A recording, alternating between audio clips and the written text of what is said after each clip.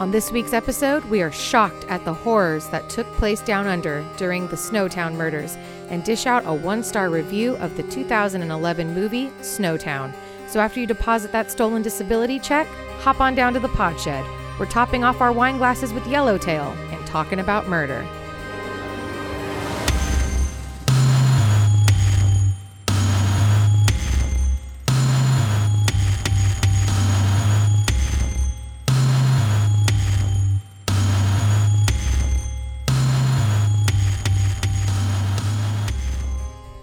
Hey everyone, welcome back to another episode, THC, True Hollywood Crime. I'm your host, Mariah. This is your other host, Bailey. Caca.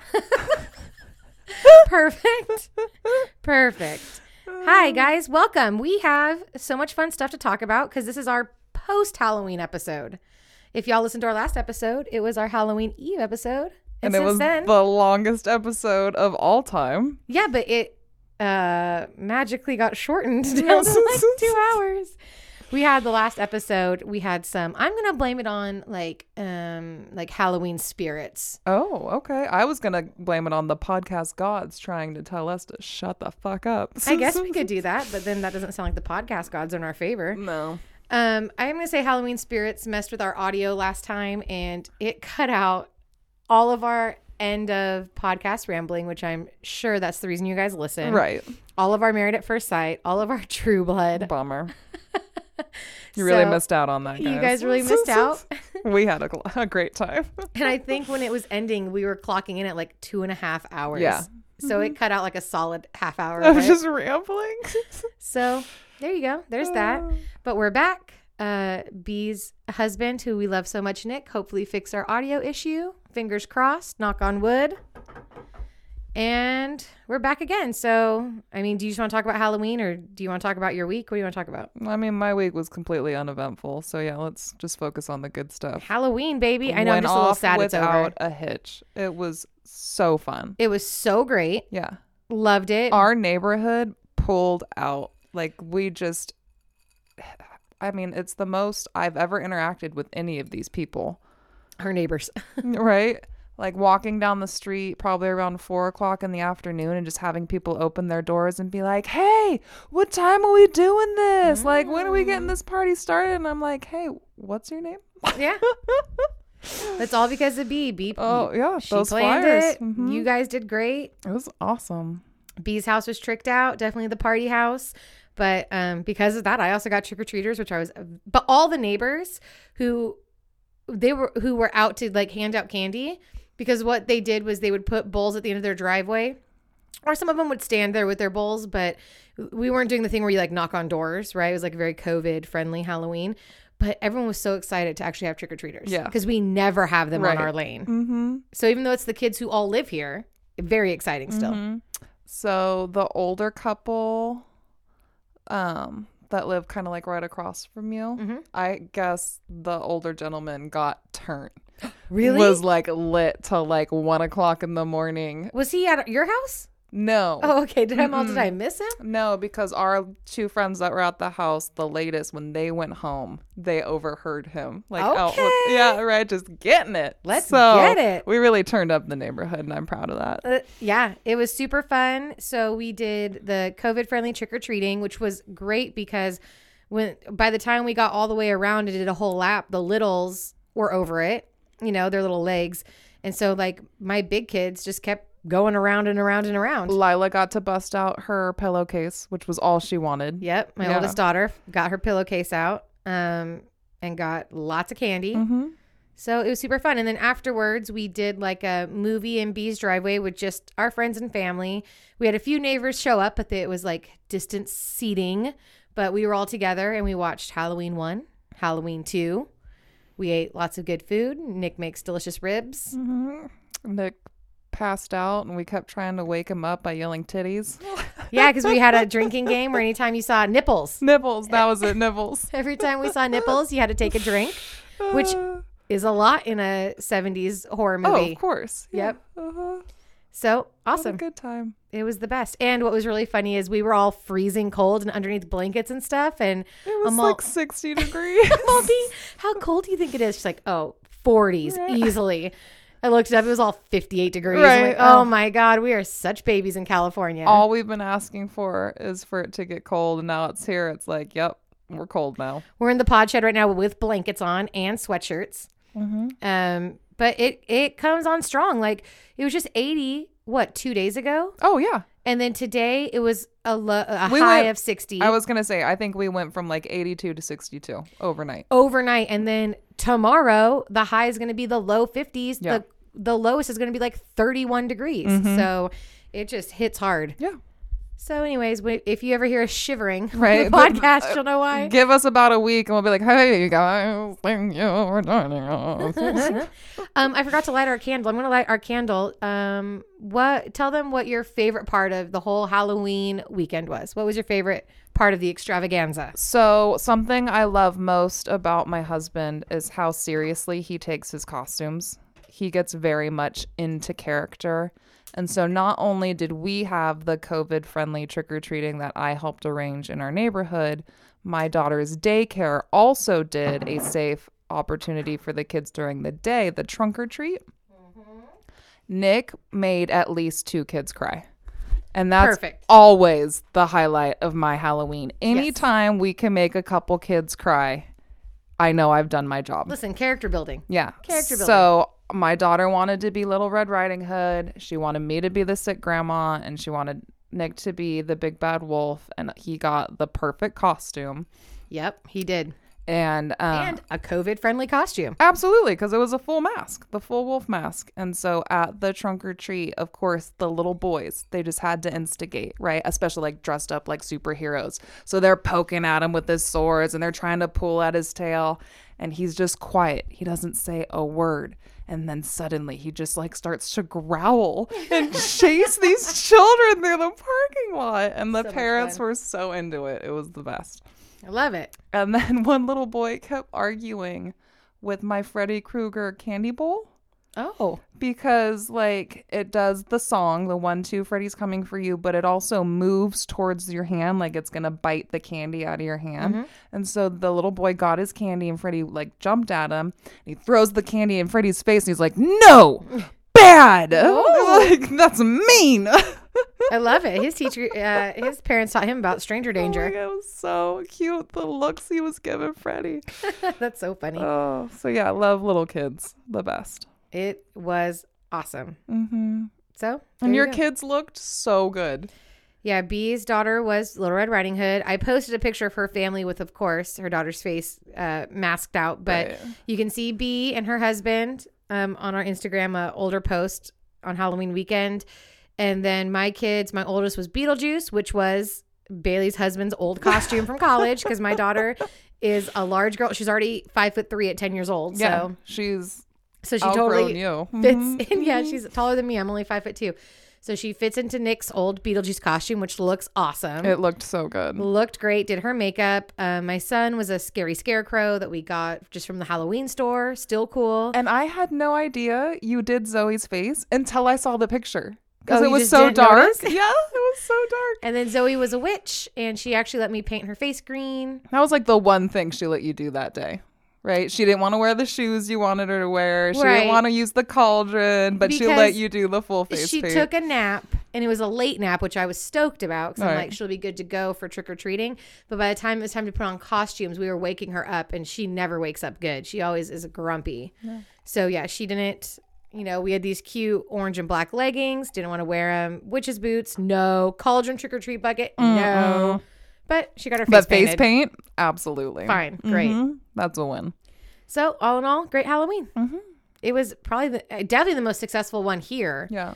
Last year's was a lot of fun too, but we had to go to a different neighborhood. Do you remember my boss scaring Nick? Yeah, well, I just remember your boss being there, and Yeah. I'm like, your boss is here? He had wanted to see the house. Yeah. And I told him, I'm like, definitely Halloween's the night. Like, that's where we're going to go all out. But I guess he was just like checking out the front yard.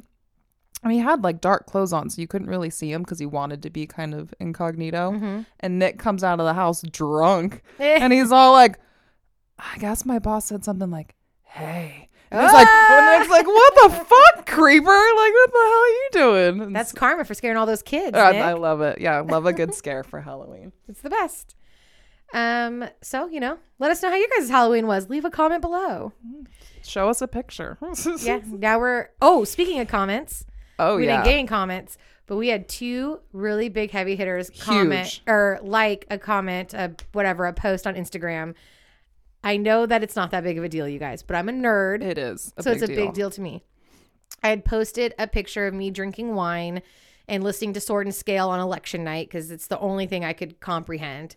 And Sword and Scale liked it and commented. Cheers, which huge. Listen, for all of you true crime lovers out there, it might as well have been Beyonce for me. Absolutely. So excited. And then Dark Horse Wine, which is the wine we drink every podcast night, liked it. And I was like, B, look at this. No. I still get chills. About the wine. Yes. Very excited about Dark Horse. Always. And I told them, I'm like, oh my God, thanks for commenting. Like, we love your wine. We always drink it. I'm trying to get, like, what if we got a wine sponsorship? What if Dark Horse just sent us, like, free wine? We would die. Literally. We would be even more of an alcoholic than we already are.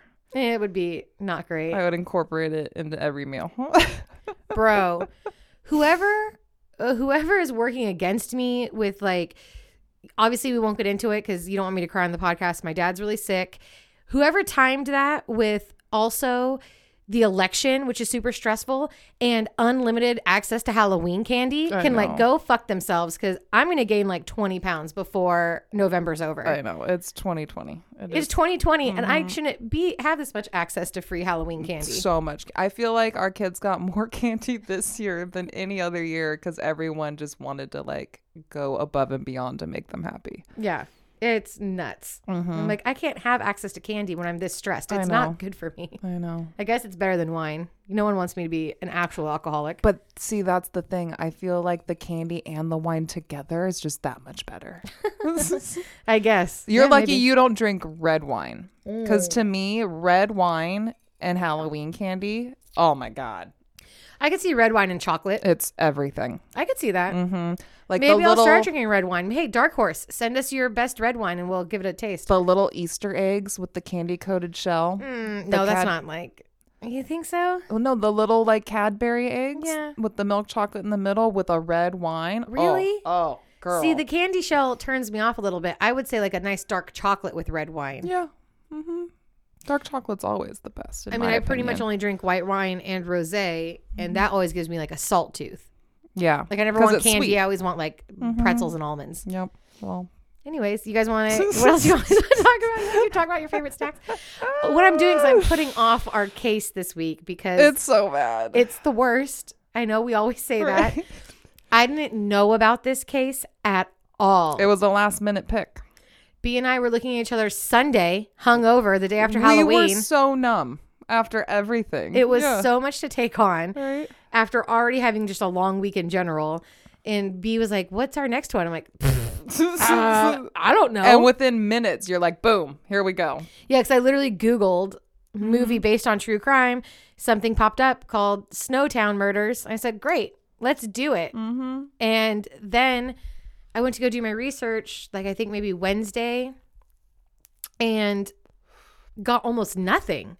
Like if you are in America and you look it up, I looked on Wikipedia, Ranker, Oxygen, all these places, and they all had the same thing, which was only a few paragraphs. Which is basic. And it was just like, here's the murderers, here's who they killed, here's the trial, the end. And I was like, oh, I guess I'm not going to have to do much research. And so then I put it off until Thursday night. Yeah. And then still same thing. I saw like a little documentary on it, like a 15-minute documentary on YouTube. Same thing where I was like, oh, there's not much to this. You know what? Put it off till Friday. So then finally today, this morning, I found a podcast about it. The podcast, I'm sure if you are true crime fans, you've heard of it, is called Case File. It's an Australian podcast about Australian true crime.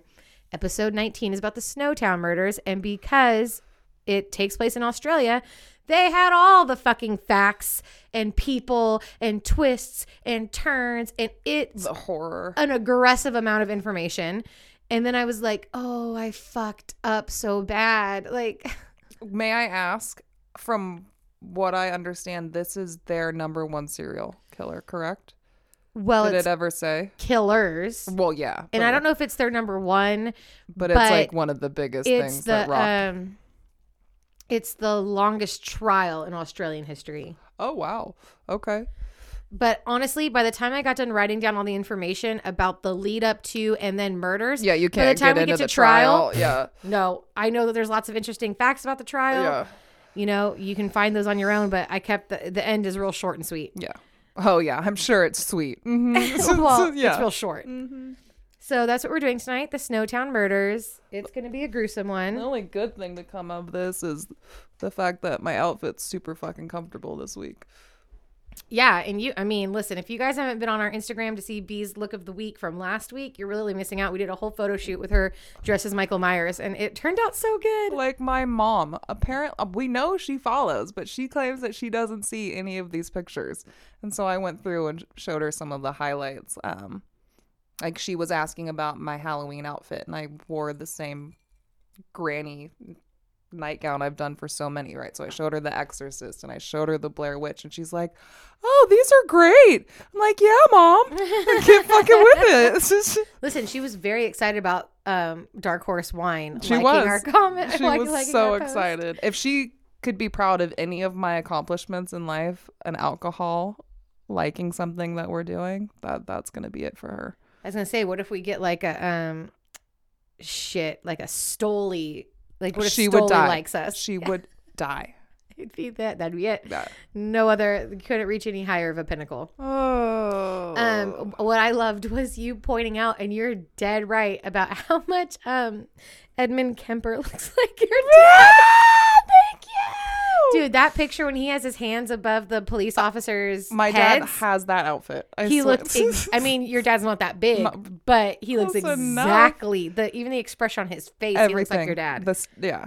That was nuts. I couldn't believe it. Same haircut, same sunglasses. Thank you. It was crazy. Thank you. Anywho, all right. All right. We let's can't do put it off any longer. We can't. I'm warning you guys, I got 175 million pages of notes, so bear with me. And I cut a lot of stuff out. I cut whole people out because I was just like, I don't know. I did the same thing. Not important enough. Right? Like you're saying, killers, I focused on too because there was so much going on in the movie. I didn't know what direction it was going to go. Yeah, and I think what I'm going to do, because there's so many names that I thought adding last names was going to be, that's double the names. And then you're going to really lose track. Yeah. So the killers, I think I have their last names. The victims I'm doing on a first name basis, but I think at the end what I'll do is, because I definitely want their names to be said out loud. They deserve that. We'll do like a remembrance type thing. Yeah, I'll just list them out real fast. Mm-hmm. But yeah, it's going to be a doozy. So here we are with our wine. Put your big girl panties on and let's do this. Exactly. So like I said, I looked at a bunch of different websites, got all the same kind of stuff. So a lot of this is from Case File episode 19. The host, when you look him up, it says like anonymous. So look, if you know the host name, leave a comment. Let me know who it is. And whoever does host that and produce it, great job, guys. Really great podcast. If you want a real true crime podcast that has a lot of information and like ominous background music and like a serious person speaking, that's the route for you. Really great. And Australian crime's fun because we don't know a lot about it here in the US. So it's like cases we've never heard of. That's why I asked. Remember, I'm like, this is Australian, right? I'm like, before I get any deeper into this movie. Yeah, and the whole podcast is Australian. So check out Case File. I'm definitely going to listen to some more episodes because I really enjoyed it. I bet. And they scared me because I was so into it. And then they had a commercial pop on that they didn't like warn you about. I was like, I jumped like a mile in the air, and I'm like, oh my God, I was really into it. Did they have sexy voices, sexy accents? I mean, it's a sexy accent because he's Australian. Yeah. But he's being very serious. Right. And very ominous. All right. But he's Australian, so of course it's sexy. Yeah, well, that's what I'm saying. So. All right. John Bunting is born September 4th, 1966 in Queensland, Australia, which isn't that where our last Australian case took place? Was near Queensland or in Queensland? Yeah, maybe. All right, fine. All right. That was so long ago. By the way, let's just get the trigger warning out now, guys. This case has not just a ton of violence, but a ton of sexual assault, a lot of stuff about kids, a lot of kids getting molested, and trigger warning. If you can't listen anymore, we totally understand. It's Move just on. an all-around shit show. Just be prepared. It's awful. And like I said, if you're triggered by those things, just stop listening now because it's only going to get worse and worse. Yep. So at 8 years old, John is at his friend's house when his friend's older brother holds them both down and straps them to a bed and then calls his friends over to beat and rape both the boys. John is very ashamed and he doesn't tell anyone. He keeps it a secret. He's known for being reserved and quiet in school, but he does love to kill insects.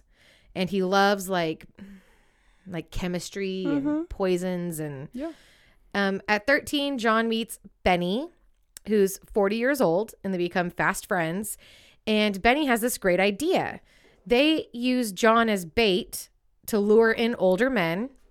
And then John leads them down alleyways where Benny's waiting, and then they beat the fuck out of them for being a potential pedophile. Yep. And that escalates to where they start breaking into houses that they think people might be pedophiles. Like, they don't even have any proof at this point. They just don't care. Assume. Yeah. So this is when John's 17 and they break in and they don't even steal anything. They just like wreck the houses, graffiti them, smash stuff up. And then Benny dies of cancer. And so John leaves for Western Australia, but his car breaks down in Adelaide, Southern Australia, and he decides to stay. So this is another interesting thing. Almost this whole case takes place in Adelaide, Australia. But they call it Snowtown Murders, and it ends in Snowtown. So I don't know why it's not called the Adelaide Murders, but maybe Snowtown has a better ring. Well, maybe we'll figure it out by the end.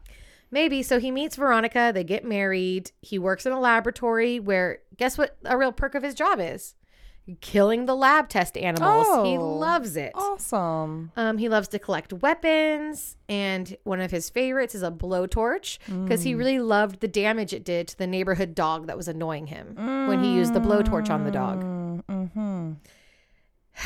That's my trigger warning right there. Yes, I know I should have given a dog trigger warning. I'm sorry. I apologize, everybody.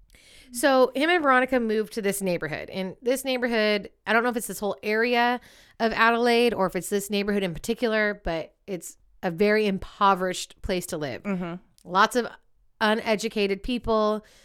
Everyone's collecting some sort of benefit. Everybody's kind of on welfare, which is not a problem for me. It just, that leads into a part of this story. Of course. Everyone's getting either like disability checks or welfare checks or whatever. Yep. And so that's just part of it. So he meets Mark Hayden, who is a quiet and he's uneducated, and Robert Wagner, who is a slow learner who was abused by his stepdad. And at 7 years old, a teen friend of the family molests him. So he's all fucked up in the head, Robert. Yep. Mm-hmm. There's a lot of names, guys. I just, it's going to be what it is. Robert meets, air quote, Vanessa. Vanessa's actually a 30-year-old man named Barry. Barry Lane. Barry also has the same kind of fucked up childhood that the rest of them had. He starts dressing as a girl at 9, and all of that would be fine, except for Barry also loves young boys. In 1980, he goes to jail for sexual assault of a 13-year-old boy, and at 25 years old, he's let out, and he still messes around with boys. The locals throw rocks at him and yell at him all the time. They're not putting up with it, which I kind of appreciate the energy. Yeah. But Rob becomes friends with Robert, and his mom is not happy about this. Obviously. Which just leads Robert to stay at Barry's house more and more often for longer periods of time. And then when he's 14, he runs away with Barry, and they return when Robert's 18, and they're in love and they're in a relationship, and they move in together in the same impoverished neighborhood as John and Veronica. Right. And they fight a lot, Robert and Barry, but there's love there. They love each other a lot, but they have very big blowout, violent fights. And also, just on a side note, Robert's a neo-Nazi, and pretty much most of these guys end up being like white supremacists. Yeah. And a lot of them end up, like the core group of guys go to they even join like a white supremacist group. Okay. And they get kicked out because they're too extreme. Whoa. Okay. So just a side note there about Yeah. the type of people we're dealing with here. All right. So, Robert befriends John, but guess what? John hates gay people. Right. He believes all gay men are pedophiles. Full stop. So he can look past that for Robert because him and Robert have such similar childhoods with like the sexual abuse and the rape that he can be friends with Robert, but he flat out hates Barry. Yeah. Barry's scared of him because all John talks about is fucking killing and beating up pedophiles and gay men. Right. And that freaks Barry out because quite frankly, Barry's both of those things. Yeah. So John altogether is just a very controlling, domineering sort of force of nature person. Robert loves him. He's like obsessed with him. And so is Mark. And they love this talk of like getting like street justice, getting revenge, like sticking it to the pedophiles and beating them up and even killing them and whatever. So Robert isn't in any way sexually attracted to John. I mean, I can't speak for Robert. Okay, but that doesn't. They're just like a lot of people end up obsessed with John. Okay, so he's very charismatic. Yeah. Again, he knows how to get people on his side and, fight my cause. And again, he's dealing with very uneducated people. Mm-hmm. So in comes 22-year-old Clinton. He's their new neighbor. He's a happy, sweet, outgoing person. He's openly gay. He's a little flamboyant, and he becomes friends, of course, with Barry. Yeah. And because he's friends with Barry, you have to tack Robert onto that because they're a couple. But of course, John hates him. Every other sentence of this is going to be like John hates him. So and so. Mm-hmm. John hates fucking everybody. Yeah. So in 1992, Clinton disappears, and no one really notices or cares. But Barry goes to Veronica, John's wife, and tells her that he believes that John killed or harmed Clinton. Mm-hmm. She doesn't believe him. So then he goes back to her, and this time he brings some facts, and he tells her, look, actually, I know that he killed Clinton. It happened in your house. We were all hanging out in the living room, and John came up behind Clinton, hit him upside the head with a shovel, and then continued to beat him to death with that same shovel. So they were there. They were there. They saw it. So he forced Barry and Mark to dispose of the bodies by taking it in Barry's car, driving out of town, and burying poor sweet Clinton.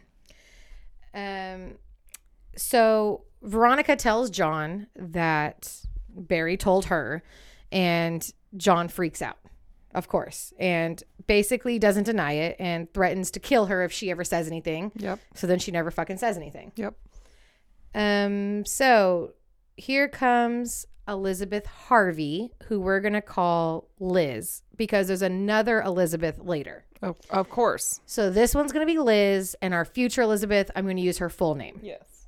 So Liz and her sisters, when Liz is 7, they start being sexually abused by her stepdad. Oh my God. And then as a teen, he starts raping them. And her mom knows about it. She blames her daughters, calls them sluts for leading on or whatever her husband. For being born. Yeah, it's so fucking gross. So in her early 20s, she has a son. His dad's not around. She gets married to an abusive asshole. She has 3 more sons, divorces. He dies. Finally, Liz marries Mark Johnson, who has a son named David, who's 15. All of this is important later. Mm-hmm.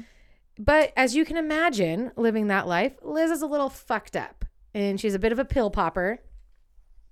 I can't say I blame her. And her oldest son, Troy, who was that first son she had without a dad, he is just a fucking terror. He likes to light things on fire. He likes to abuse his mom. And eventually he likes to sexually assault his younger half-brother, Jamie, who's 3 years younger than Troy. So Jamie keeps this a secret. And eventually their family moves across the street from a known pedophile named Jeff. And by the way, this is just assume everybody's living in this same poor neighborhood that we first learned about with John and Veronica. It's like a trailer park, but with houses. Yeah, I would say so. It's just like a real poor neighborhood. Yep. So they move across the street from Jeff. Jeff is obsessed with Jamie, is constantly trying to lure him over to his house. Eventually it works, and then he starts taking pornographic pictures of Jamie. And eventually he rapes him, and then he threatens him, of course, that he course. would kill Jamie's mom if he says anything, right? So Jamie can't really take much more. He starts abusing drugs and alcohol. Again, can't say I blame him. Jeff is also molesting Jamie's younger brothers. And of course, guess who Jeff is friends with? Barry Lane. Oh, no, Barry Lane. Barry. John hates these people. That's right. Yeah. Barry Lane. Barry also is into Jamie and wants to get some action. Oh, God. But Jeff won't let him because he's too possessive. So this pisses Barry off. And so then Barry and Robert go to Jamie's mom, who is Liz, and tells them everything about Jeff. Liz calls the police. Jeff is arrested, but then he's let out on bond, and he just gets to go right back to his house, which feels weird. So obviously Liz is distraught. So now here comes John. John shows up and he's like, I'll take care of it. Don't worry about it. Right. So he starts terrorizing Jeff. Again, I'm not against it. No. This part, if ever there's a part to side with John, here it is, right? So John starts making the pedophile Jeff's life a living hell. Eventually, Jeff is sentenced and he goes to prison, and that's the last time we hear about Jeff in this story. Okay. But now Liz is obsessed with John because John kind of stepped up and like protected her family or whatever. So she's in love with him. Yes. Loves him. Yeah. Hold on. Sorry, guys. I wasn't looking at my paper the whole time. And she's divorced now. So she's strings attached. Her and what's-his-face got divorced. So John starts hanging out at her house a lot. He starts an anti-pedophile group at her house, which is basically just the same dudes we've been talking about. Uh-huh. And Jamie is obsessed with John as well. He looks up to him like a father figure that he never had, Of right? course. So eventually Liz and her sons move in with John and his wife, Veronica. And John ends up using Barry Lane for info on other pedophiles. Of course. So that's how he gets his in on like who's a pedophile and who's not.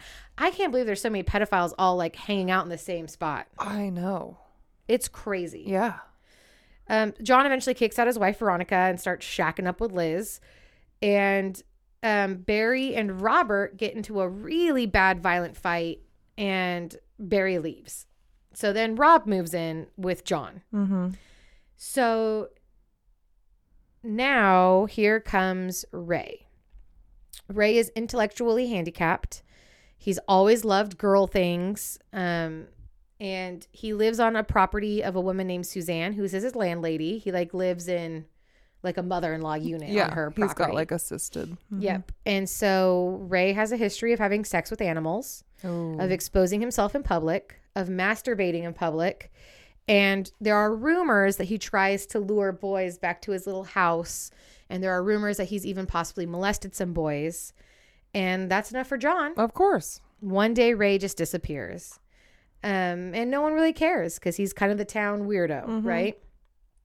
What actually happened was December 1995, John and Robert take Ray for a ride. Rob holds him down in the back seat and beats him with a metal, it says pole. I like to think pipe because a pole sounds really long. So I'm going to say pipe, metal pipe. They go to John's house where they keep beating him. And then, hey, Liz joins in. Oh. And then eventually John strangles him to death and they bury him in the backyard. Now, in the middle of all of this, for whatever reason, Suzanne, his landlady, becomes obsessed with John. Yeah. What is it about this John guy? Again, very charismatic. So she kind of starts stalking him, driving by the house, hitting on him, calling him. But he fucking hates Suzanne. Yeah. Because he feels like if Suzanne was there the whole time and saw what was going on with Ray, then that's the same thing as her condoning his behavior because she didn't step up and do anything about it. So Suzanne disappears. And some neighbors do report that in the middle of the night, they see men entering her house and carrying her furniture out. Oh. And after that report, her car goes missing. And so then her brother files a missing report with the police, but her bank account is still active. And someone I mean, you would assume it's Suzanne, is still depositing her pension check and then withdrawing it like the same day. Mm-hmm. And she even files for a change of address. So the police are like, okay. They look up the address that she changed to, and guess whose name the house is in? John Bunting. I was going to say. So the police call him, and of course he knows nothing. I mean, like, he knows her, but maybe she moved? Question mark. Okay. And the family's like, all right, I mean, her bank account's still active. Sure. And this dude says that he saw her, so she's probably fine. Right. That gets dropped. Suzanne is actually cut into pieces and buried on top of Ray. So that's where Suzanne is. All right, here comes Nicole. Single mom, sex worker, abused in the past by her dad and stepdad, moves to Adelaide in 1997 and becomes friends with I'm going to say man, Michael, but I don't think that's how they identify because he went by Michelle, who is a lovely person. He dresses as a woman. He's openly gay. And he actually ends up being roommates with Nicole. He moves in. And she has no problem with his lifestyle. She even like does his makeup and nails, and they do makeovers together, and they're having a great time. Yeah. So because they all live in the same neighborhood, she becomes friends with Jamie. But of course, Jamie hates Michael because their whole group is against that type of stuff. But Robert meets Nicole's cousin Maxine, and they start dating. So eventually everybody meets each other and gets to know each other. And then Nicole has to go out of town. And then 10 days later, while she's still out of town, her friend calls her and lets her know that her house has been ransacked, a bunch of her stuff is stolen, and Michael is gone. Oh. So Nicole thinks it was Michael, and she's shocked that he would do that. So out of his nature.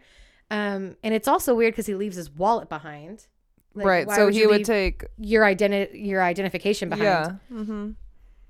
And so then Nicole starts getting phone calls from Michael's quote unquote friend, this mystery friend, asking if they can get Michael's wallet back to give to him. And she's like, fuck no. I want to see him and talk to him and find out what happened. Right. And so then she gets a call from Michael, but she knows it's not Michael because she knows his voice. She's not stupid. Right. And so this makes her very suspicious. Here's what really happened to Michael. Oh. Michael was playing with Maxine's kids very innocently, just having fun, running around. But Robert doesn't like this because Michael's gay. Yep. So he takes him to John's house where they beat and torture him for hours using electrocution and burning, where they finally strangled him, dismembered him, and put him into a barrel. Ugh. This is the first time we see a barrel. This is the Snowtown murders, but you also might have heard about it being the bodies in the barrels. Yes. Yeah, it's an ongoing theme. Okay. Mm-hmm. Wine sip. All right. So we're going back to Berry Lane. That kind of sounds like sounds like a fairy book, like a fairy tale place you would live. Berry Lane. Berry Lane, where the Muffin Man is. So Berry Lane, Berry is friends with a woman named Michelle, not to be mixed up with the former Michael known as Michelle, a different woman. And in October 1997, Michelle gets a phone call from Berry. He says, I had to go out of town last minute. Can you take care of my dogs? And she's like, yeah, sure, no problem. But Berry never returns. John and Robert have Berry. They are torturing Berry by crushing his toes with pliers. And they actually force him through torture to make that phone call to Michelle. Yep. To trick her into thinking that he's somewhere else. Yep. And they also make him call his mom and scream obscenities at his mom. Oh. Which just really cuts deep, yeah, doesn't just it? Top it off. Mm-hmm. They also force him to give them his debit card with his PIN number so they can get his account. Mm-hmm. So afterwards, they strangle him and they dismember him and they put him in a barrel. Mm-hmm. Now, this whole time, Berry has a roommate named Thomas. I don't know why they didn't think about that beforehand, but whatever.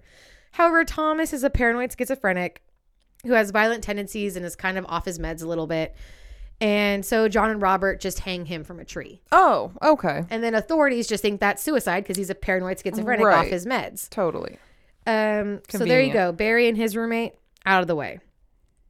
And by the way, the fact that Robert's doing this to somebody that he like loved and was in a relationship for with a very long time. I know. I get that Barry is a pedophile and he groomed Robert. And again, I kind of don't hold it against Robert, although the torture is hard to swallow.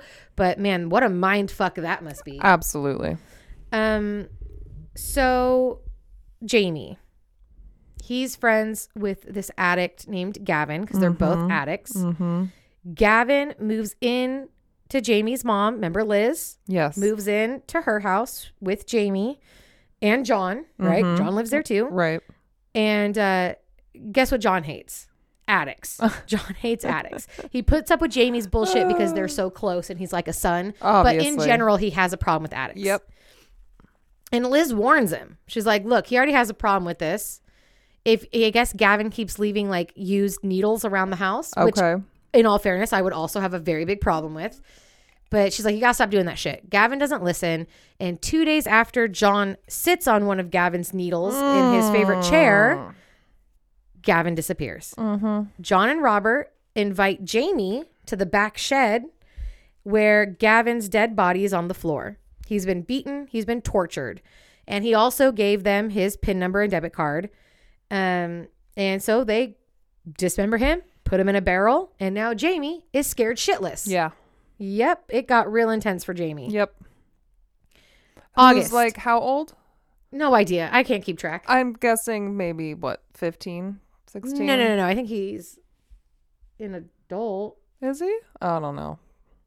Hey, we haven't had a follow-up in forever. Yeah. Follow-up for next week. How old is Jamie? So August 1998. Don't worry, we're not even halfway done. Just sit tight. Oh my God. I'm just kidding. We're like halfway done. Maybe 2/3. Jamie's piece of shit older brother, Troy. Remember him? Yes. Raped Jamie. Uh-huh. He's asleep at his mom Liz's house. Where Robert and Mark go tell Jamie to go to Troy's room. Uh-huh. Jamie goes there and finds John standing there with handcuffs. Tells him it's time to get revenge for that shit that happened in the past. So they handcuff Troy. They beat the shit out of him. Yep. And, they drag him into a bathtub. They torture him. They make him record a message for his mom saying that he's leaving or whatever. Yep. This is their go-to thing because that thing with Michael didn't work where they like pretended to be Michael and Nicole's like, fuck off. So they've gotten so now smarter they know since. to do these like recorded messages to their family members. And this is way back when nobody had cell phones or social media or whatever. Right. So if you got a phone call from your family member saying like, I'm going to move or whatever. I hate you. I don't want to talk to you anymore. That's you kind of just took it. Uh-huh.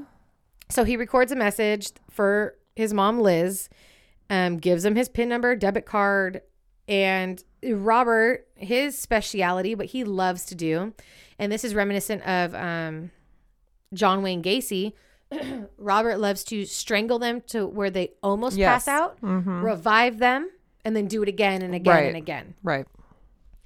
Until he finally kills him, and they dismember him, and they put him in a barrel. So now the family moves. By family, I mean Liz, John, whatever kids are still alive. They decide to move. But John's scared to move the barrels for obvious reasons. So he puts them over at Mark's house. But guess what? John hates Mark's wife, Elizabeth. Oh, my God. So John's married to Liz. Mark is married to an Elizabeth. Right. That's how we're going to differentiate the two. Right. He hates Mark's wife because she's overweight and she's a bad mom in his eyes. He also hates Elizabeth's nephew, Fred. He thinks Fred's a pedophile, but he has no evidence to back this up whatsoever. Doesn't matter because everything he thinks is right. Right. So one night when Fred's on his way to a party, John, Robert, and Mark stop him and ask him for help. And so he goes along to John's house to help, where they drag him into a bathtub and they beat the shit out of him and they want him to confess to his pedophile ways, but he won't. He won't admit to it. And so then they just beat him and torture him to the point where he'll say anything to make them stop. Oh, my goodness. And so he finally does a false confession. And in return for his confession, they stick sparklers into his penis lit.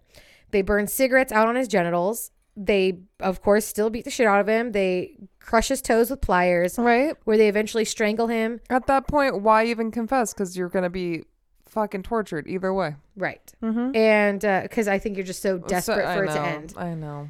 And then they dismember him and put him in a barrel. Uh-huh. And then the mom gets a call. So the mom is Elizabeth's sister. Gets a call from Fred, which was, of course, was a forced recorded message. Uh-huh. She believes it. And everyone goes about their business. A lot of people just mysteriously up and moving. And leave these messages. Right. Well, no, they don't know it's messages. They think they're on the phone with them. Oh. So they're playing the recorded message on the phone. Okay. Yeah. Gotcha. So here comes Gary, an alcoholic drifter. John hates Gary because he's an epileptic. Oh, shut up. I was going to say because he's an alcoholic drifter, but no. Because he has epilepsy. Wow. John hates that about him. Well, he really should have just not done that then, right? Oh, my goodness. So because John hates him, Jamie lures Gary in, who's kind of lonely. He becomes, air quote, friends with him. He learns that Gary's single and he's alone. He has nobody living with him. And he does get a disability check for the epilepsy. And so Jamie introduces him to his friends. Yeah. John and Robert and whoever else. The whole crew. Where they do the same thing to poor Gary. Beat him, torture him, get his PIN number. Get his check. Steal his shit. Kill him. Put him in a barrel. Mm-hmm. Okay. So. Police activity. Where are the police? What's happening with the police? Hey. The police are interested in Robert because he is the one connection between Barry, who is missing, but account is still active, right? Okay. And Clinton from the very beginning, because by this time they've found Clinton's body. A farmer found him. Oh. Clinton's mom reports him missing. Mm-hmm. And they have enough to go on to assume it's Clinton, but they don't have exact like a DNA match or anything. Okay. So they're kind of assuming it's Clinton. Robert is a connection between those people. Correct. So they kind of have their eyeballs on Robert. They do a surveillance because I can't remember if it's Barry's account or from the very beginning it's Suzanne's account, but somebody's account is getting withdrawals on the same day and around the same time every week. That's super suspicious. Mm-hmm. So they set up surveillance and they see John Yeah. going in there and he's the one doing it. Right. They try to open an investigation. They get denied because the police are overworked. They say it's not enough to go off of. No investigation. Bullshit. So 1 month after Gary's death, Mark is talking to his brother-in-law, Elizabeth's brother, right? Mm-hmm. And he tells him that they had gotten into a huge fight and Elizabeth stormed off and just left. Oh. And he hasn't seen her since. Oh. Bro is automatically suspicious because that's so far out of his sister's nature. Thank you. And his sister and Mark fought all the time and she never took off. Also, she left her kids with Mark, and that's not even their dad. There we go. So they're like, why would she just leave her kids behind? Mm-hmm. So, Gotta know yourself. Sorry, I know. I'm trying to figure it out here. Gets into a huge fight. Elizabeth left, not like her. So Mark does tell John that he had told Elizabeth about Clinton. Okay. Mark freaks out. John freaks out. Mm-hmm. John freaks out. And so then one night when Mark is out of the house, John and Robert attack Elizabeth. And I mean, listen, it's a broken record. They take her into a bathtub. They pee her. They torture her.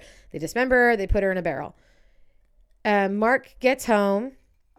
And John claims that she had hit on him. And when he denied her, she was so upset that she just up and left. Oh. So that's what Mark has been told. That's what Mark, up until a certain point, believes. Yeah. Right? So 4 days later, Elizabeth's friends are very concerned. But once they start getting concerned, they get these phone calls from that Elizabeth. Just clears everything up. And they go, okay, I guess. These magical calls. But again, they're very shocked that she'd leave her kids behind. So eventually John shows Mark her body in a barrel and Mark laughs. Oh. And he still collects her welfare check. Yeah. So, it's a real win-win for Mark. Mm-hmm. But the brother does file a missing persons report, and that gets to the desk of Detective Greg Stone. And Greg wants to know why the brother filed a missing persons report and not her husband. Like, that's suspicious. Yeah. Way to go. And he remembers the name Robert Wagner from being the connecting piece to Barry and Clinton. All right. We got someone actually fucking paying attention. We're heating up. We're piecing it together. So John starts worrying about all this police attention, and he wants to move the barrels. He can only move 4 at a time. So the 5th barrel he takes to Jamie's house. He puts the other 4 barrels on his friend's property, but they smell really bad. Oh my And God. his wife complains, but they still stay there. And by this point, the police now believe that Elizabeth has met some sort of foul play. So they search the house and they find all of her personal belongings, all of her identification, her clothes. Nothing's been gone through. Nothing looks removed or packed or anything. Like, why wouldn't you bring your fucking ID with you if you're leaving Everything town? else is already so fucking weird. And then this. So they search the garage. Yeah. Where the barrels used to be. Okay. It smells fucking horrific. Awful. And because they're police officers and detectives, they know what that smell is. Yes. But there's just nothing in the garage to explain it. Right. So you can't arrest them based on a smell. Right. So now we're up to 1999. B and I are officially in 9th grade, guys. Hey, 9th grade in 99. Okay.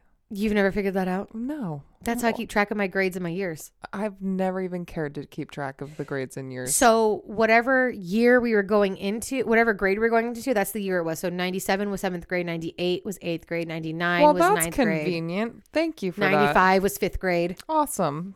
Look at what came out of this horrific podcast. I finally taught Bailey 20 years later. Hey. About our grade year matchup. Okay, so 1999, John's friend who is keeping the barrels for him, which, by the way, in case you're wondering, John tells him and his wife that it's like dead kangaroos Yeah. that he had illegally shot like out of season. Oh, And so he has to keep them in the barrels totally. instead of just burying them or burning them or eating them. Right. What are you supposed to do with the kangaroos after you shoot them? Right. So John's friend is moving to, where do you think he's moving to? Snowtown, Australia. That's right. We're finally in Snowtown. John helps him move because he's a good friend. And also he wants to make sure that these barrels get moved with the rest of their stuff. Could you imagine? Let's put ourselves in These John's fucking friend's barrels. wife's shoes. No. Where she's like, I guess we can keep the barrels on our property. That's one thing. Yeah, Already more generous than I would probably be. of course. But then to be like, oh, and you want us to move it to our new house? These Yeah. 4 stinky barrels of rotten kangaroo meat? Yeah. No, bruh. You missed me with that. But I guess she's a saint. But on their way through the move, John sees this old bank for rent. And so he decides to rent it. And that's where he puts his barrels. In the vault of the bank. Yes. So, May 1999, for whatever reason, I didn't see a reason why, or maybe they told me on the podcast and I didn't hear it.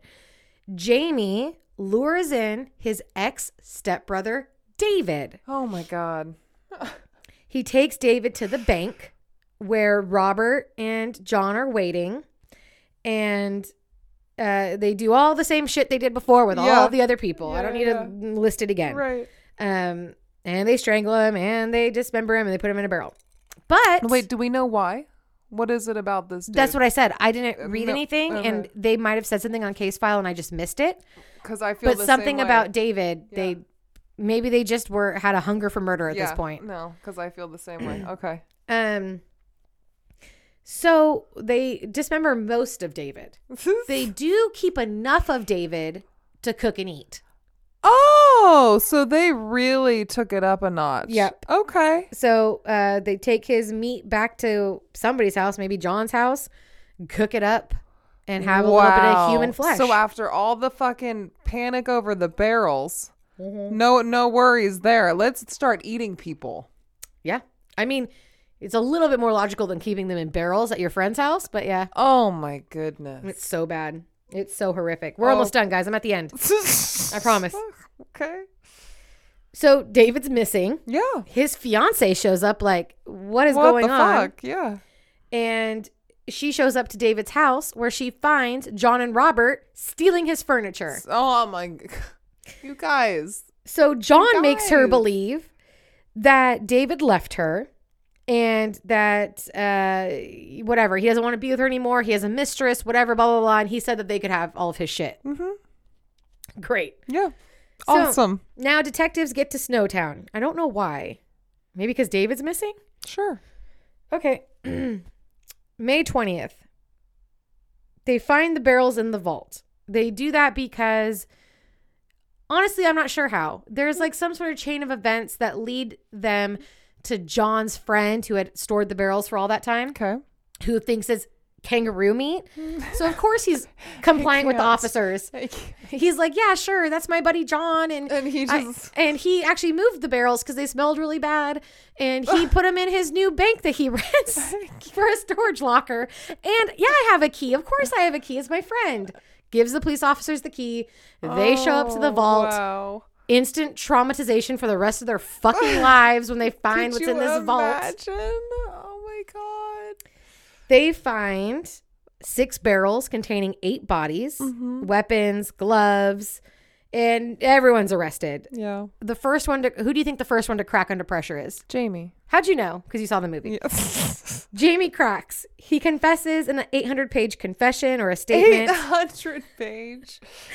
And then they charge him with the murder of David. So he gives a second interview that's 2,000 pages long. He's singing to everybody who will listen. Elizabeth Harvey talks as well. That's Liz. Sorry, Liz talks. Correct.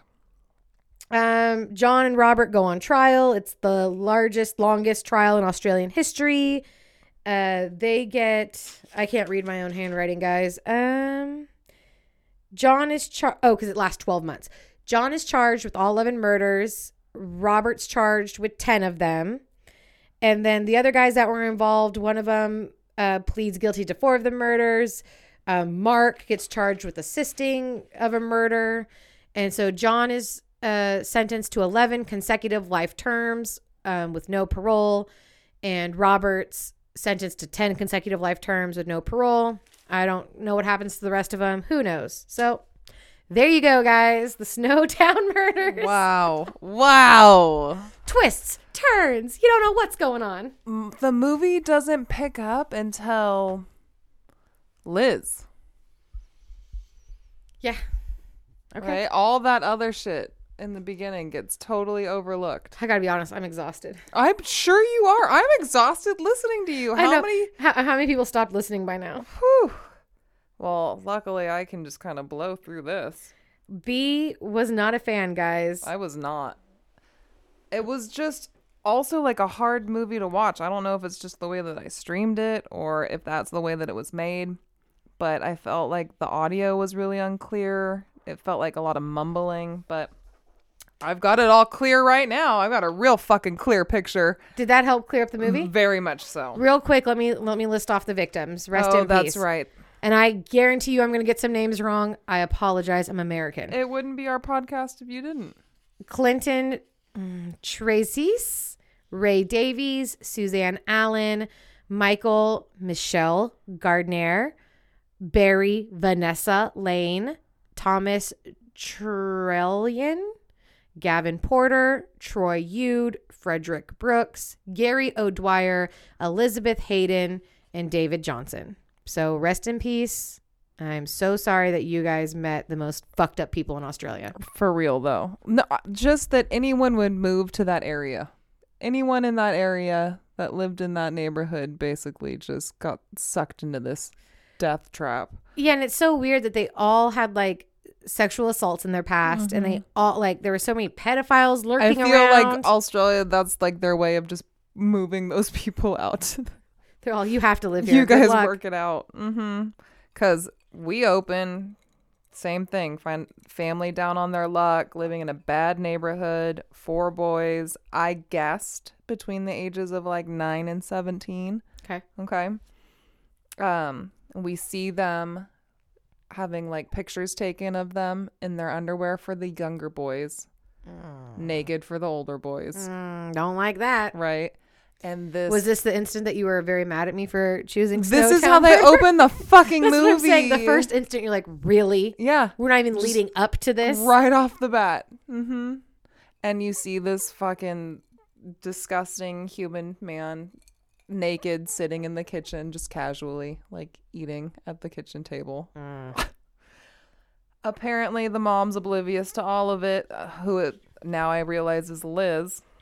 I mean, Liz was popping a lot of pills. Yeah. And it's Barry that informs her of what's going on, right? With her boyfriend that lives across the street. Oh, so they made her boyfriend be Jeff the pedophile. Yep. Interesting. And so Barry informs her of what's going on. We see them wake up the next day. She makes the boys a really nice breakfast.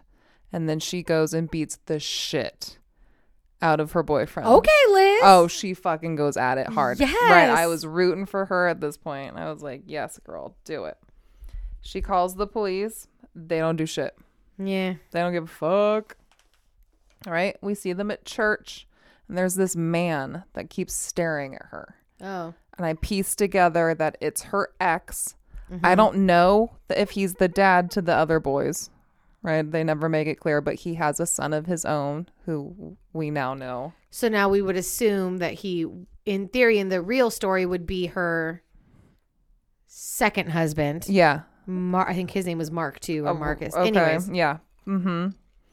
One morning, the boys wake up. They find their mom and Barry and John cooking up a storm. I thought you were going to say in bed. No, right?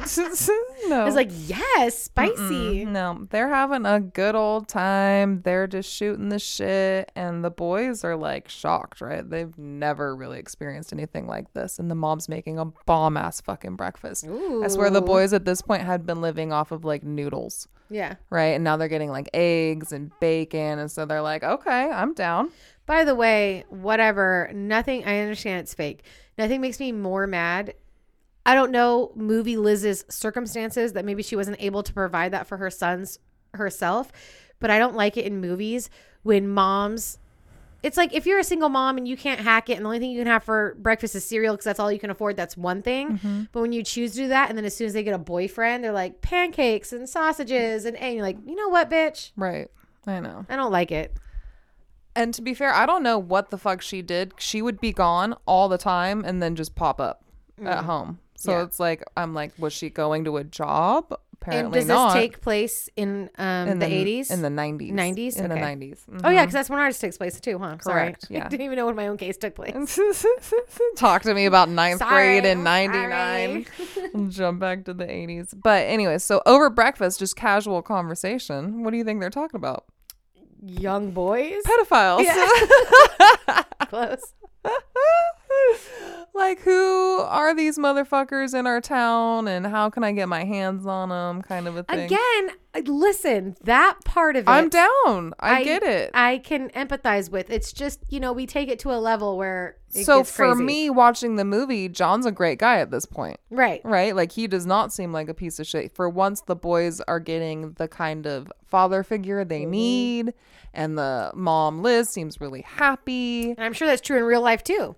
Like Right. when you first heard him talk, you'd be like, yeah. And his fuck it. relationship with Barry is not as fucked up in this movie. Right? So he's not as against gay people as he is just strictly pedophiles. Not yet.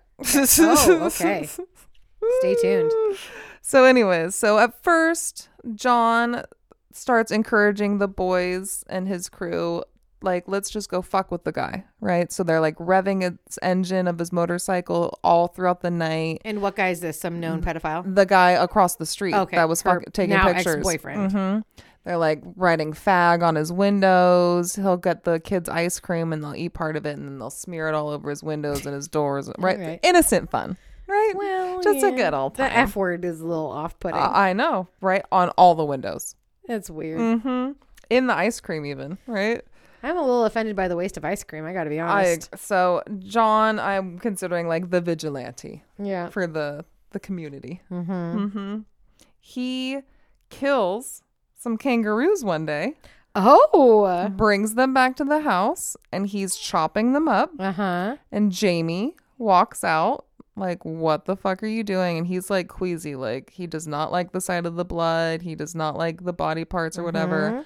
But John's like, we're going to go fucking throw this at his house.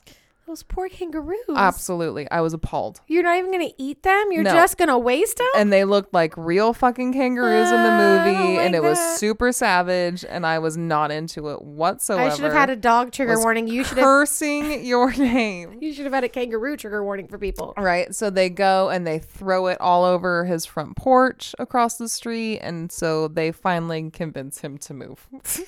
That'll do it. He does not get taken away by the police, right? The police never get involved. Okay. So at this point, John and Liz start their relationship, right? Because she is just over the moon. Like, oh my God, for you to do that for my family. You cut up a kangaroo. I know. I get it, though. I do get it. Like, if there's some asshole doing that to your kids, you would be very into whoever put a stop to it. Absolutely. So again, John is spending more time with the boys, really focusing his attention on Jamie. They shave their heads together. He teaches him how to ride his motorcycle. And then one day they're in the kitchen together and John's like, I know about Troy and what he did to you and what he's been doing to you. And he's... You got to hold it up a little bit. Ugh, make me do work. He's super fucking aggressive about it. He's like, do you like getting fucked? Oh, sir. Right? Why don't you grow some balls? And forces Jamie to shoot their fucking family dog. What? Yeah. What's the dog have to do with anything? Just to make Jamie be a man and grow some balls. That is not a man behavior. I know. I think he was preparing him for what he would be doing next. I mean, listen, I'm not going to say Troy deserves it, but the dog certainly does not. No, I swear to you. I was so, but after the kangaroo. I don't like it. Right? I'm like, I don't even know So that sorry, B. So, and then Jamie comes home and he walks up to the door and like catches his mom and John doing something. We got flashes of blood in the bathroom, but we never saw a murder. So I'm left to assume that she's like helping him cover something up and she's not letting Jamie into the house. Okay. Right? And John comes and slams the door in his face and he walks away like this is totally normal. Like this is not a big deal at all. I'm like, oh, they're fighting. It's all good. Everything's fine.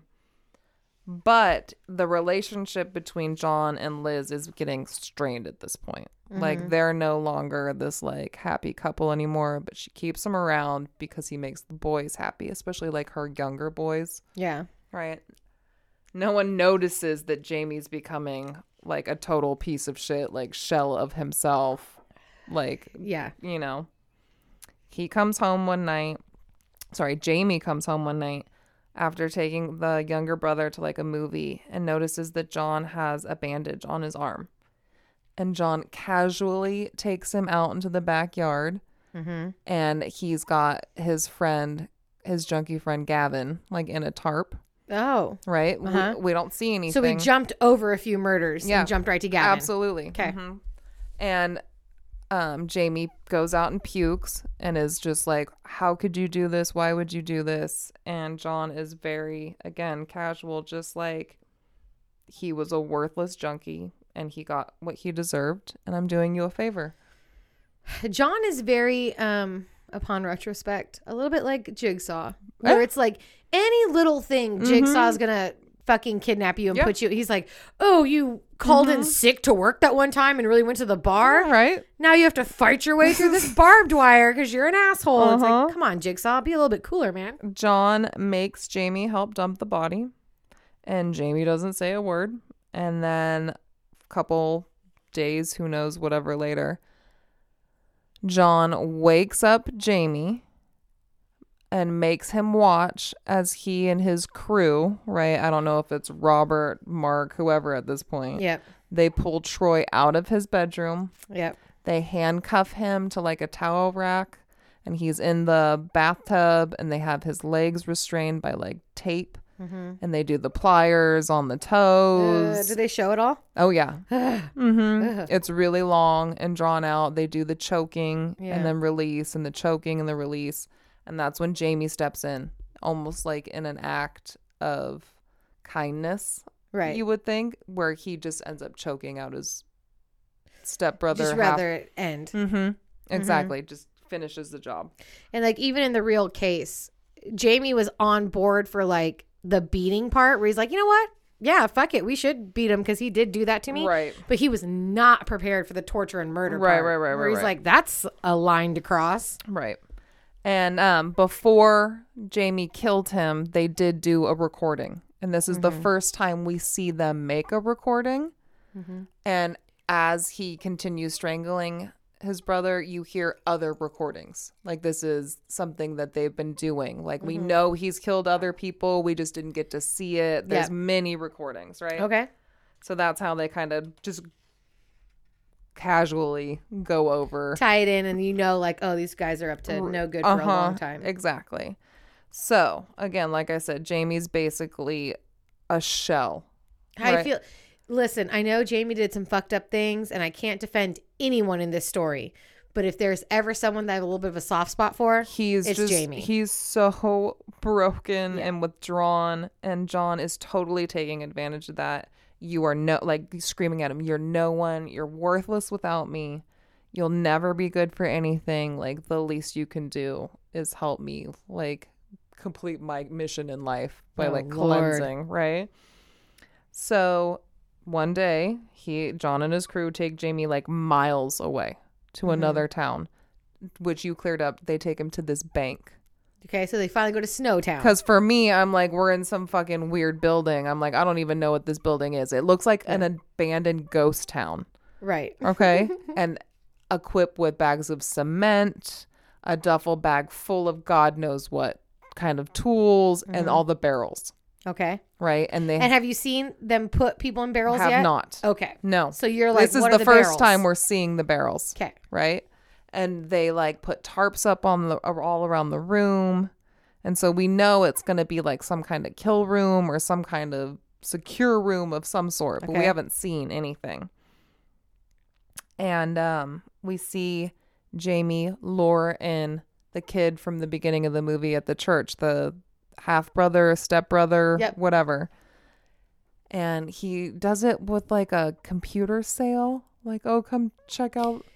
I actually think that is what it was. Yeah. That is how he lured. I don't know why he chose David still, but that is how he lured David in, was with buying a computer. It never seemed like he was a bad guy. Never once did we get any indication that he or his dad, however he was involved in Liz's life, was a bad guy. Yeah. Right? But that is, he lured him in with a computer sale. Okay. So yes. And they take him to the bank and the door closes. We don't ever get to see what happens to him. And my movie ended with these facts. So they claim that it's Australia's worst serial killer was John Bunting. Could be. Because he was found guilty of all 11 murders. Yeah. And sentenced to life in prison without parole, is what the movie said. Yeah, correct. Yeah. So, and then Jamie, because he pled guilty to 4 of the murders. Yeah, he was the one who pled guilty to 4. Mm-hmm. He received a life sentence with no parole for 26 years. So technically, he's eligible for parole at the age of like 45 in 2025. Yeah, I don't think... Listen, I don't know. I'm not from Australia. I don't know how they feel about him. Just from what I've heard on the podcast, you know, I think with maybe some deep therapy, he might be able to be released. So I thought this was interesting. They also noted that because he testified against his co-accused, they had to put him in an undisclosed location under a different name. Yeah, so that makes sense. Mm-hmm. And also, I would like to say that authorities had offered him the possibility of being let off or a lighter charge for his testimony. And after he gave him all that testimony, they're like, yeah, we reviewed it and we're just going to give you the full brunt of it. Right. And they did. They mentioned Robert. But for me, because the movie was so like choppy in timeline and everything, like I didn't even consider those other people relevant. But clearly in your story, they were. They're super relevant. Like I never put the relationship between Robert and Barry and the other guy. I'm just like, oh, these are, I just couldn't, like their crew, right? Yeah. I mean, I feel like they probably did that for time. Yeah. Mm-hmm. I probably talked about that case for almost as long. Like how long was that as movie? My Halloween movies? No, not that. But like, how long was the movie? Like an hour and 45 minutes. Yeah. Yeah. So I just feel like there's so much to cut down into an hour and 45 Right. minutes. Yeah. It's crazy. Yeah. Well, there you go. And so how many skulls do you give it, B? So you asked me that earlier and I said a 1. Mm-hmm. I think I'll give it a 2. Whoa. Just We because now that I said the same thing kind of about the Gacy movie. Like, once I know more about the actual true crime, Mm-hmm. when I think back at how the actual movie was done, I can see it now. Right. But knowing nothing, going in blind, it was not a clear movie. All right. So take it for that. Okay. Yeah. 1.5 to 2 skulls. Yeah, for sure. Fantastic. Yeah. I always Definitely not something I'll be watching ever again.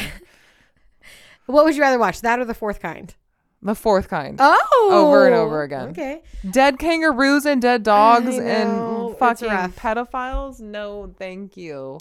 How you feel about these movies is kind of how I feel about the Harry Potter movies, which I love a lot.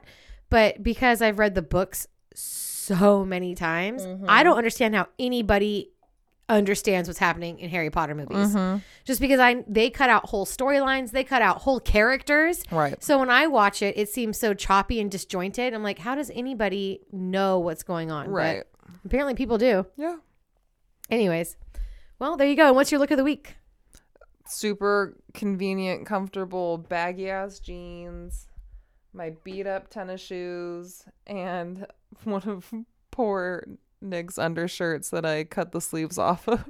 Nice. So you go for like a white trash. Well, I will show you my inspiration. It's like a couple, I don't know if it's a movie poster or an advertisement, but in one he's wearing basically what I'm wearing, and then I want to try to recreate the double faces. I know. Would it be better with me or Lou? Probably with Lou if he's willing to do Of course it. he is. He doesn't care. Yeah. Cool. Yeah. Well, awesome. What do you want to talk about? Anything else? Well, what have you been watching? I've been watching Married at First Sight season 7. Yep.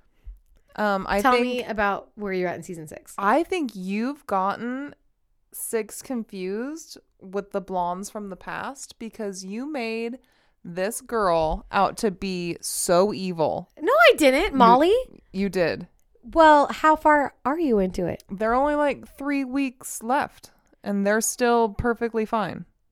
What? Yeah. No, just wait.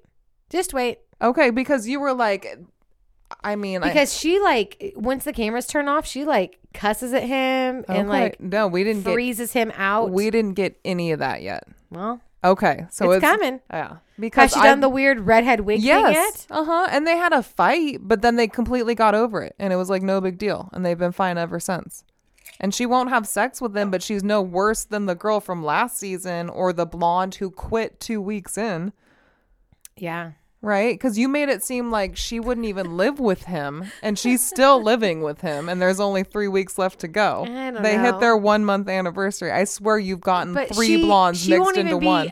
I mean, it's easy for us brunettes to just lump all No, the for blondes real. together. And I wouldn't blame you. They're all basically the same person, but this one's way nicer than I was expecting her to be. Really? Yeah, way nicer. She like ices him out. Not at all.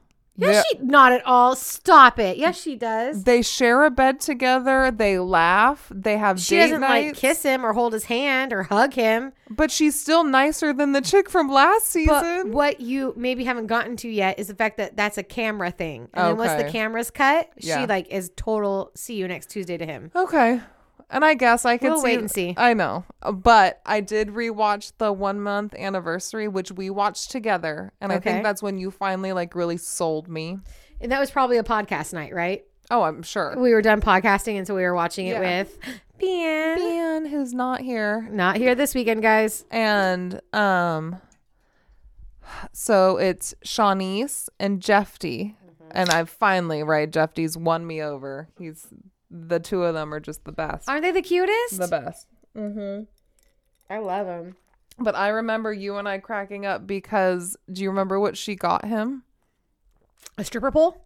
No, that was before. Oh, that was sorry. just for kicks. That was just a good old time. That was just because she could. What'd she get him? Immediately, as soon as she got married, she was like, I'm getting lingerie. I'm getting a stripper pole. She got him socks. Socks and like a button-up shirt. Yeah. That's And right. you and I, and he got her a bunch of stuff, yes, like a framed sentimental, picture. made her cry. Yes, we were dying. We were laughing That's so hard. That's so funny. They're at like a romantic dinner. Yeah. She's like, here's your socks. Yes. Yes. But did he like the socks? He understood. He's like, well, I do wear a lot of socks. I do wear a lot of socks. He's like, I know it's kind of soon in the relationship for her to know enough to get me something, so I can understand why she. What's funny is it's not even like funny or cute socks. No, the most. It's just socks. It's like work socks. It's not like, oh, I know you love The Simpsons, so I got you these Homer socks. No, they're basic, like a combo pack. Working socks. She got like a pack of 12 or It's so. so funny. And he did. I totally forgot about He got that. them like a Mrs. and Mr. sign Yeah. with their name. And I think he got her a bunch of stuff, and then there was still stuff he was waiting on to be delivered. Oh, probably. Oh my God. Yeah. So funny. Oh, so I just died reliving that moment because that I think was when you really sold me on the show. It's so good. Mm-hmm. I've been somewhat enjoying season 7. I have some things to say about it, but I'll wait till you catch up to it. Thank you. Yeah. Because now I don't know what to believe because you've got me feeling a certain way about this girl this season and it just hasn't happened yet. So, Dude, honestly, I don't think I've watched any TV. I can't think of one TV show I've watched in the past week.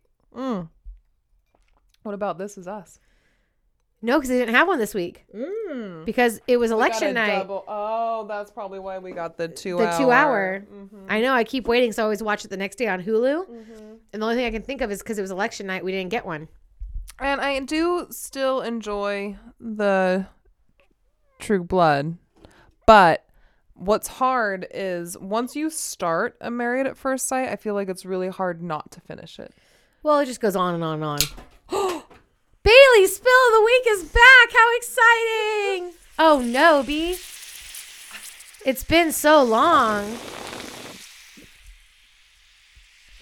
That's really exciting. We haven't had a spill in like at least a month. That was a good one. Because it spilled, but it was only half open and it's a seltzer. So then it also kind of exploded a bit. I'm so happy it happened in the pod shed, though, versus my bedroom. Oh. This is so great. This carpet doesn't matter at all. It's garbage. Oh, we'll let that one calm down. I got a nice dent in it, too. I know. Thanks for only bringing 2 seltzers. Well, that's because I brought the giant ass Oh, fucking... that's right. We still have to drink Foster's. I forgot about Which it. has been sitting out because I want it to be beer bongable. Beer bong temperature out of our 2 Tony beer Because bong. technically that's still part of my outfit. If Absolutely. we're doing an Australian podcast, I'm busting out a Foster's. If you guys remember our Badlands? No. No. Badlands with Sissy Spacek. The... Creek. Wolf Creek. Yep. Our Wolf Creek episode. Mm-hmm. Don't ask me the serial killer's name. I can't remember. Nope. Also, But that was Australia. one of my all-time favorite outfits. I think I fucking nailed that That one. was great. I loved the fake facial How hair. did I lose my brick of a lighter? The giant lighter. Also, Wolf. Oh my God, Bailey. You're going to make me reach over and get something for you? What do you think this is? That your look of the week when I posted it. I don't know if you ever noticed this, but like a Wolf Creek like fan page liked it. And I just love that there's a group of people who are so passionate about the movie Wolf Creek that they've started a whole group. Oh my God, and then had enough time to... Yeah, and they like liked it and put like little laughing emojis. Because it's not like you did like at Wolf Creek, right? No. Right. I mean, I might have done like a hashtag Wolf Creek. But still, I just thought it was cute that horror movie has enough, because there's a sequel. Mm-hmm. I like that it's a big enough deal, at least probably I would assume in Australia, that they have like a whole fan group. That's pretty funny. That Anyways, is. so Married at First Sight, True Blood, This Is Us. Was that all we were talking about? Pretty much. How's your bake-off?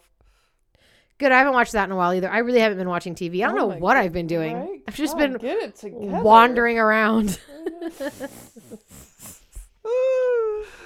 My Well, kids go back to half days on Monday. School. That's exciting. We'll see if we all die of COVID and the podcast comes to an abrupt end. Y'all know why. It'll be fine. I know. I'm not worried about it. They're going back 8 to 12:30. Oh, that's amazing. Yeah. So they're going back to school.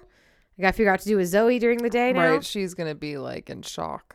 Right. She's so used to having them home to play with her. Now I have to play with her. Right? Oh my goodness. And I started reading a new book it's a smutty one. I'll give you guys an update when I read more of it. I'm in the first few chapters, but it's in England, which is my only place I ever want to be, with the like son of like, I don't know if it's like mafia, mob, whatever. He's the son of like the boss, and like, you know, he's a killer and a thug. Ooh. And of course, who does he fall for? Like the rich daughter of like one of his dad's enemies, but she's like super like upper crust, high end, you know.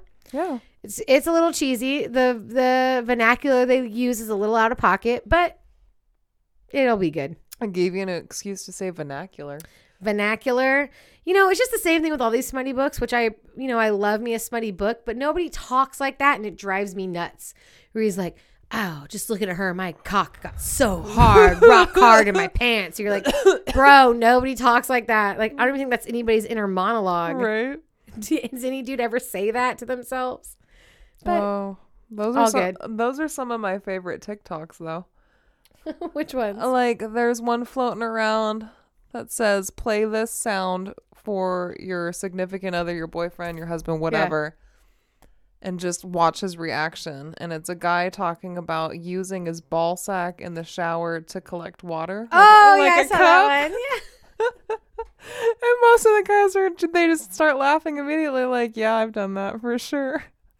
Listen, right now, if you guys are on TikTok, election TikTok. Wow. Elite. The best TikTok ever. It's so good. The only good thing that came out of this election is elite TikTok. Mm-hmm.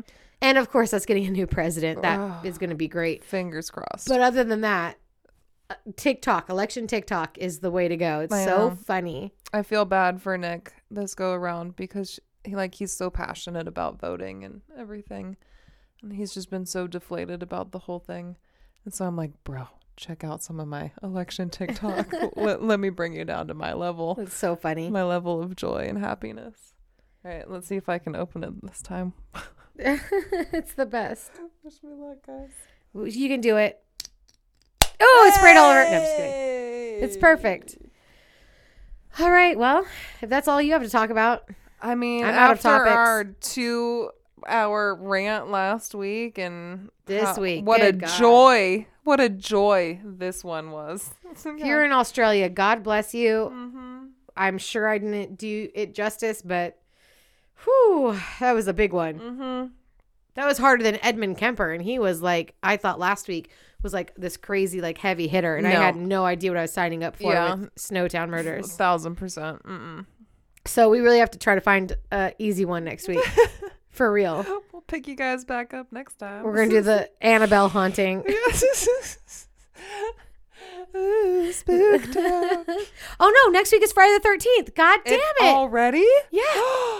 Next week is a big deal. Oh my gosh. Well, that's exciting. It's exciting. You get to watch as many Friday the 13th as you want. I'm going to start now. All right. Let's take our pictures and let's get into it. I was so depressed with Halloween being over. Already Friday the 13th. Already here. Yay. So if you'd like to follow us on social media, THC Podcast on Instagram. I always have pictures from the case. Bees Look of the Week. Sometimes I get squirrely and post other pictures throughout the week of what we're doing. We're catfishing. Yeah, that's right. THC True on Twitter. And there is a Facebook page. We're getting more and more people liking our page, which is exciting. Wyatt's best friend's mom they were over the other day, and she was like, you have a podcast? That's so cool. Like, I explained to her what it was, and she's like, so is it like one of those things where you like maybe a case is like a cold case or it's unsolved and you do like your own investigating and like go deep and no, nope, not that. Wow. So I explained what it was, and then she's like, oh, that's cool. Are you guys like getting any sponsorships or getting She was so sweet that she thought we were capable of such things. I'm like, no, only like 40 people listen. But And like 30 of those are my friends and family. you are our listeners. And Hey, if you listen, thank you. We appreciate it. you mean so much to us. You have no idea. If you are any one person who does not know us personally and you listen to this, You're the best. bless your heart. We really appreciate it. Give us a thumbs up in the comments. Yes, leave a comment, subscribe, like. I don't know. What do? You download? Tell somebody about it. Yeah. Send a link. For real. There Or you just go. keep listening. That's good enough. Yeah. And we'll see you next time. Thanks, guys. Bye. Bye.